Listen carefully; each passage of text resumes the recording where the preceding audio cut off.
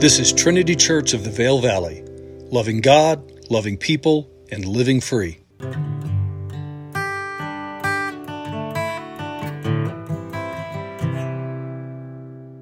Hello, everyone. This is Pastor Ethan, and today is Sunday, May the 14th, 2023. Today we begin a series focusing on the prayers of the Apostle Paul. We've wrapped up our series through the book of Colossians, and if you missed that, that's all online on the Beaver Creek tab on our website. And so what I'm doing now, I mentioned this at the end of my message last week. This is going to be 5 or 6 weeks, I think, this little series on prayer, though I hope very, very important for us. And after that, as we get to the end of June or maybe right at the beginning of July, we're going to launch into my next big, more exegetical expository book study, which is going to be the book of Proverbs. But today, I'm beginning this series, again, looking at the prayers, not all of them, but some of the primary prayers of Paul. And we're doing this as a lens of seeing the emphasis and focus of prayer throughout the New Testament. And what I hope is that by the end of this study, we can reflect and consider, really ask the question, if our emphasis of prayer and how we think about and practice prayer, if that reflects the New Testament's emphasis of prayer. Now we're going to start with Paul's great prayer for the church that we find in the opening of the book of Ephesians, but we're not going to go there until next week. Today, I want to begin this series by exploring a few key concepts. That's a way of framing this exploration that we're going to do. So first, I want us to go to a passage in Ephesians chapter 4. Okay, I want you to track with me as we walk through this. Ephesians 4, 22 through 24, and here Paul says, "Now you were taught with regard to your former way of life to put off your old self, which is being corrupted by its deceitful desires, to be made new in the attitude of your minds, and to put on the new self, which is created to be like God in true righteousness and holiness." Okay, friends, Paul here speaks of an old self, right, who we used to be, and a new self, who we are now, right, our identity, the new creation that we are in Christ. Now note that the text here does not talk about old behavior and new behavior, although our new self will increasingly yield new patterns, right? Christ-like patterns in our mind, our will, our emotions, how we think, how we feel, and how we act. But friends, this is key. If our foundational concept of what it is to be a disciple of Jesus is focused, again, foundational concept, and is focused primarily on our behavior, then for almost everyone, what we would do is try to reform and conform who we used to be to a new pattern of life, with the old source, right, our way of living, just being ourself.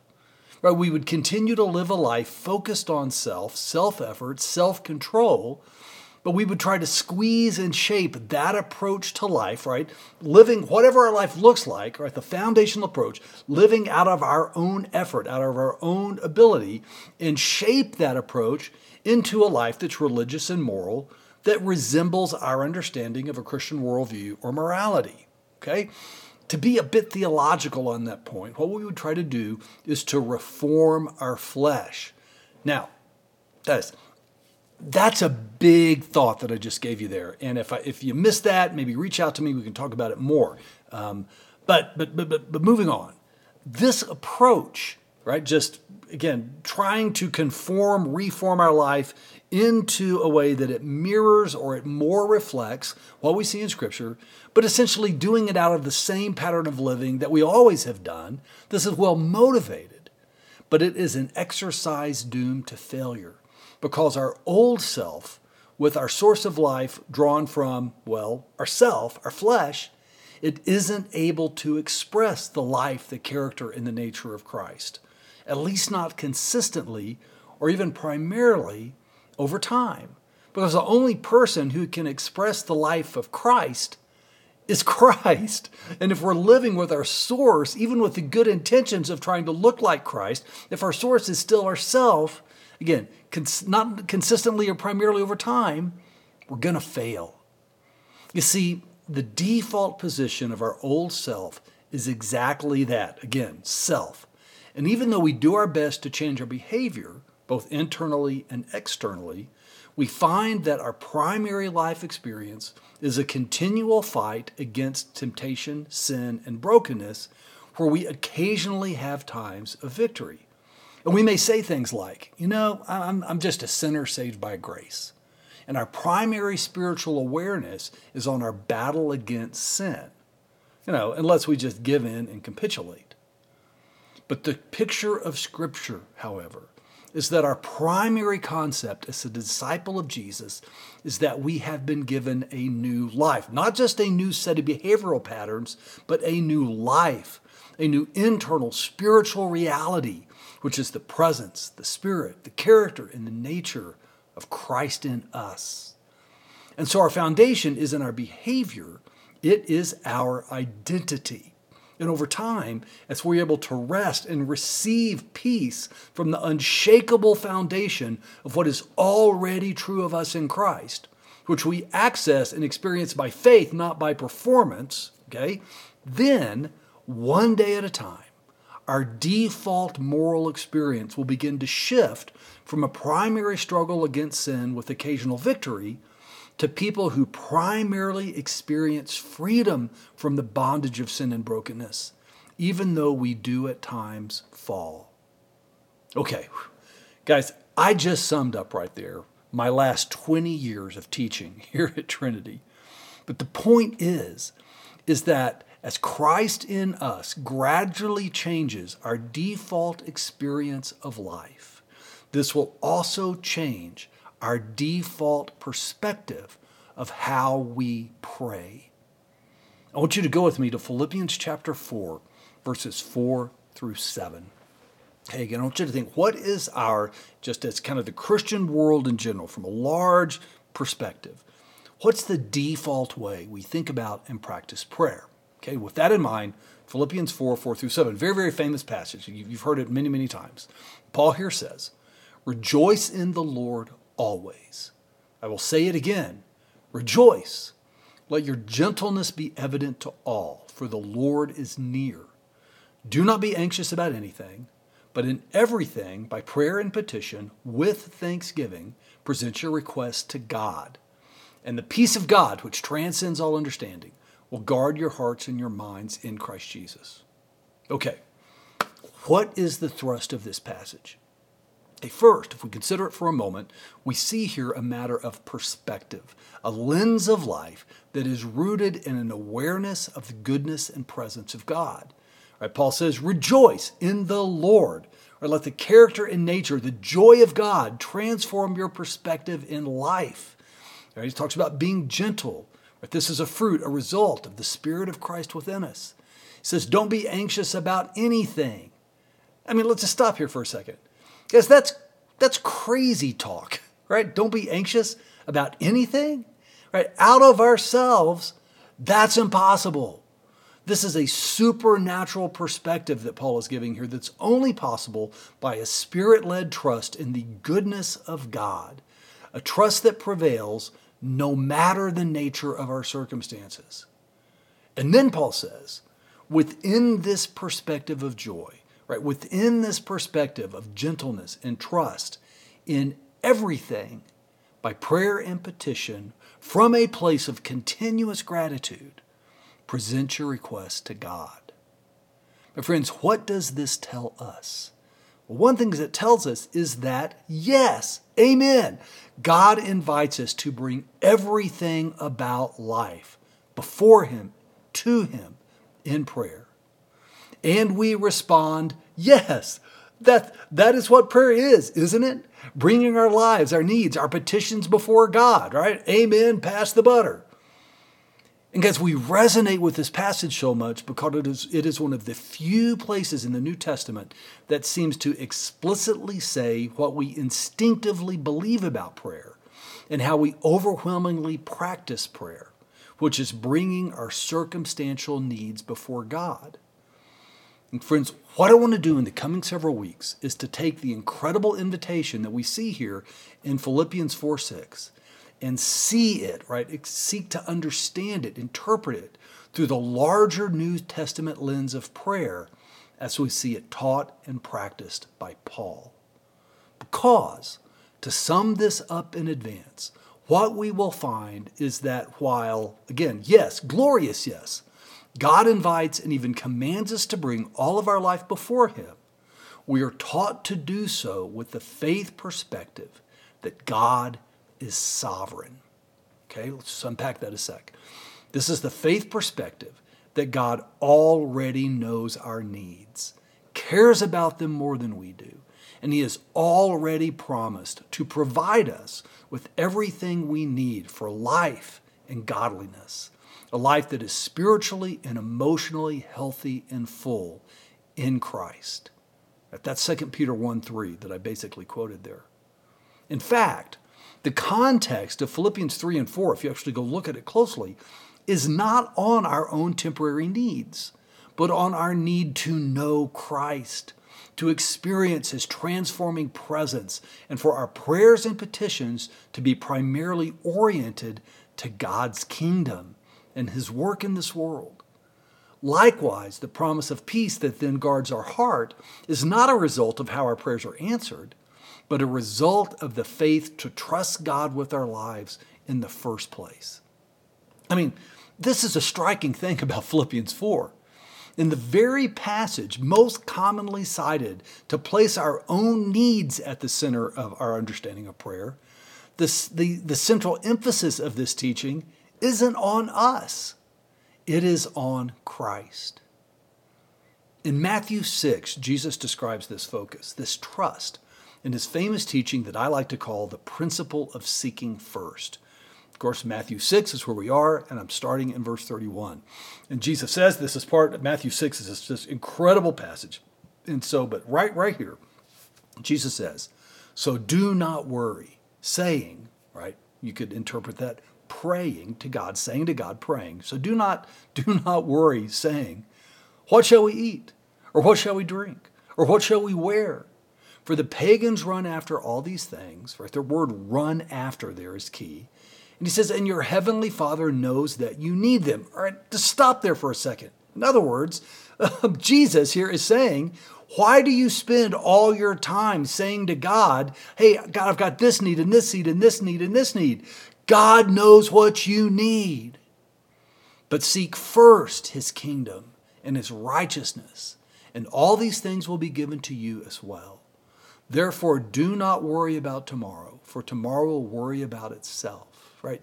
Do not obsess in your prayer life over what is going to happen next, but rather look to God, for each day has enough trouble of its own. Look to the presence of Christ right now, in the midst of whatever life may be. My friends, that's a famous verse, but we don't hear it and think about it enough. You know, there's so many things we spend our time and energy on that occupy the first places of our minds and hearts. And many of these are good things. Many of them are not good things, but many of them can be wonderful. But we must hear what Jesus is saying. Ultimately, we have only one hope, one source in life, and that is God in Christ. And God knows our needs. And friends, our only hope of having the spiritual strength, the emotional health, the intellectual honesty, the balance, and the obedience to prevail in life is to seek Him first, to first know Him. For He, not our needs, He is our reference point. And if this is our heart, to seek Christ first, then we will then ask the question, Lord, how would you have us pray? I mean, if Christ is in us as our source of life, as our identity, then what does Christ in us long for us to pray for? You see, if prayer is one of the greatest invitations from God, then what does prayer look like that flows from the heart of God? Think about that idea, prayer from the heart of God. Friends, one of the clearest places we see this idea in the New Testament is 1 John chapter 5, verses 14 and 15. This is kind of a thesis statement. Even though this isn't Paul, this is John. A bit of a thesis statement for this series that we're going to go through. And this is what we see. Peter says, this is the confidence we have in approaching God, that if we ask anything according to His will, He hears us. And if we know that He hears us, whatever we ask, we know that we have what we asked of Him. We can talk a lot about that, but the principle is that as we seek first God and His kingdom, His righteousness, His nature, right, when He is our first place passion, then the Holy Spirit will lead us in how we pray. The Holy Spirit will lead us as we look to the Spirit in dependence and trust in what we pray for. Simply put, this is the concept that when we pray, the posture of our heart and mind would be one of openness to God's direction, a posture that desires and anticipates the leadership of the Spirit. And friends, this is the big point for today that I've been leading to. One of the most powerful ways for us to discern and learn how the Holy Spirit would lead us to pray is to look at how the Holy Spirit led the writers of Scripture to pray. See, here's the principle. When we hear biblical writers pray in specific ways and for specific things, then we can know that that is a prayer motivated by the Holy Spirit, and that is a prayer, that this is prayer that flows from the heart of God. And so when we see this prayer in the New Testament, we should pay attention. And this is what we're going to do across the coming weeks. But one last preliminary framing thought for today I want to give you right now, okay? Friends, if we are praying according to the conviction and leadership of the Holy Spirit, hand in hand with the teaching of Scripture, we should anticipate that the first place God will begin to answer our prayer is in our own lives. Let me restate that. If our first question is, Lord, how would you have us pray? Then a second and inseparable question must be, Lord, how would you have us respond? How would you have me respond? Right, this is this idea that we're going to see. It's the prayer of God that we are seeking here, but it's our response to that prayer. In Matthew 6, again, verses 9 through 13, we see the example. This is the beginning of Matthew 6, is the Lord's Prayer, the most famous prayer in the New Testament. And how does it begin? Right? You know how it begins. Jesus said, right, this then is how you should pray. And He says, may your kingdom come, right? Our Father in heaven, hallowed be your name. May your kingdom come. May your will be done on earth as it is in heaven. Right? Friends, what are we saying there? What are we praying there?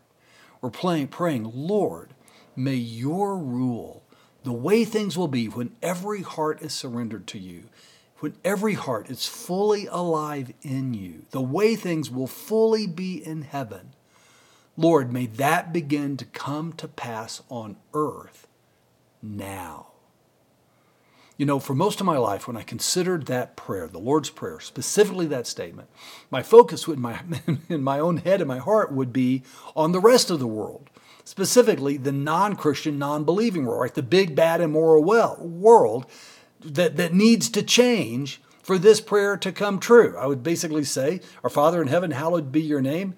May your kingdom come in all of them. May your will be done in all of them. But that's not the emphasis of the prayer. The focus is on us as people who already are followers of Christ. Lord, may your kingdom, your rule, your character and nature be revealed in me, be revealed in us as the community of faith. May it be manifest in me right now in the midst of life as it really is. Not just in the future of heaven when we die. And Lord, not just what I want you to come and do in the lives of all these unbelieving sinners, but in me today. So, my friends, how does the Spirit of Christ in us desire us to pray? How do we see this through the lens of the prayers of Paul? And how will the Spirit work for these prayers to be answered in us? This is where we are going. And again, we'll start next week as we look at the majestic pastoral prayer of Ephesians chapter 1. I really hope you join us and track with us through this study. And until then, until next Sunday, have a wonderful week. I love you.